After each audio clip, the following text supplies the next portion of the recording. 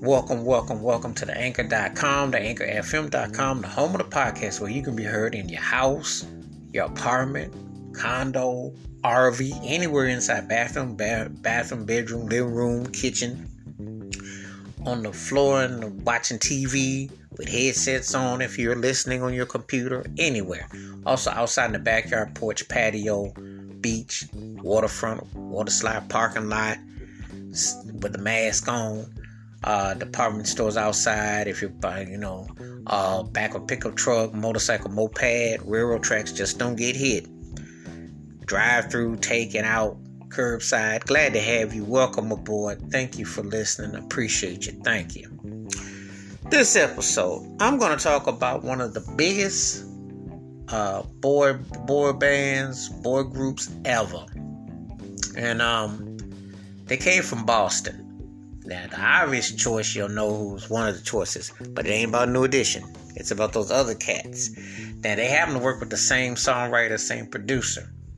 He once said, and I quote, "I'm going to get 5 white boys and I'm going to blow them up." And did he ever blow them up? Because they were one of the biggest acts of the late 80s, early 90s. And for a while, they were on lunchboxes. They were big. And they had some big songs. And this was probably my favorite one of them all. Because the vocals, I really like the vocals and I like the synth string arrangement. We dug this track. The name of the group is New Kids on the Block. And the name of the song is Step by Step.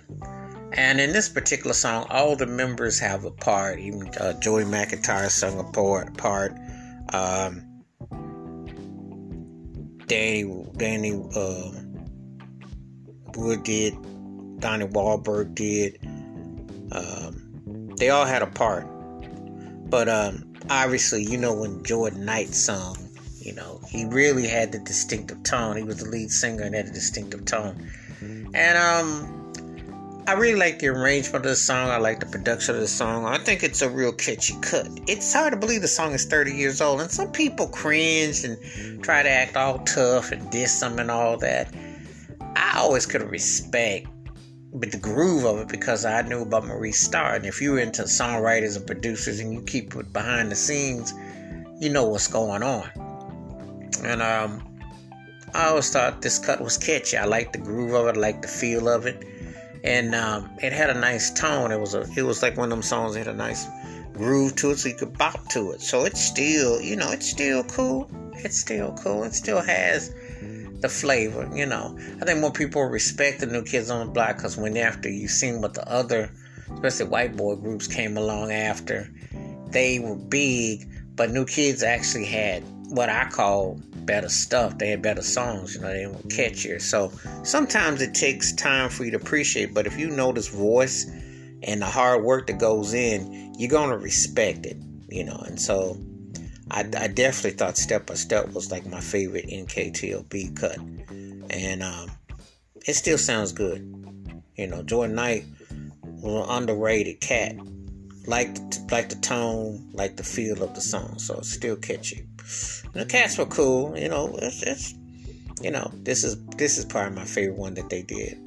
I still listen to it, so it still grooves. Wash your hands, keep your mind clear, watch out for another. And please give me your thoughts and takes on New Kids on the Block Step by Step and how this song stacks up to their other songs in their catalog when they were big and they had some big songs. Keep it funky, keep it on the one. Be safe, be careful out there. If you haven't listened to New Kids on the Block Step by Step, please let me know what you think of it. I think it's one of their catchier songs and it was definitely catchy and it still grooves. Be safe, be careful. Look forward to hearing from you. Till next time, peace and the best. I'm out.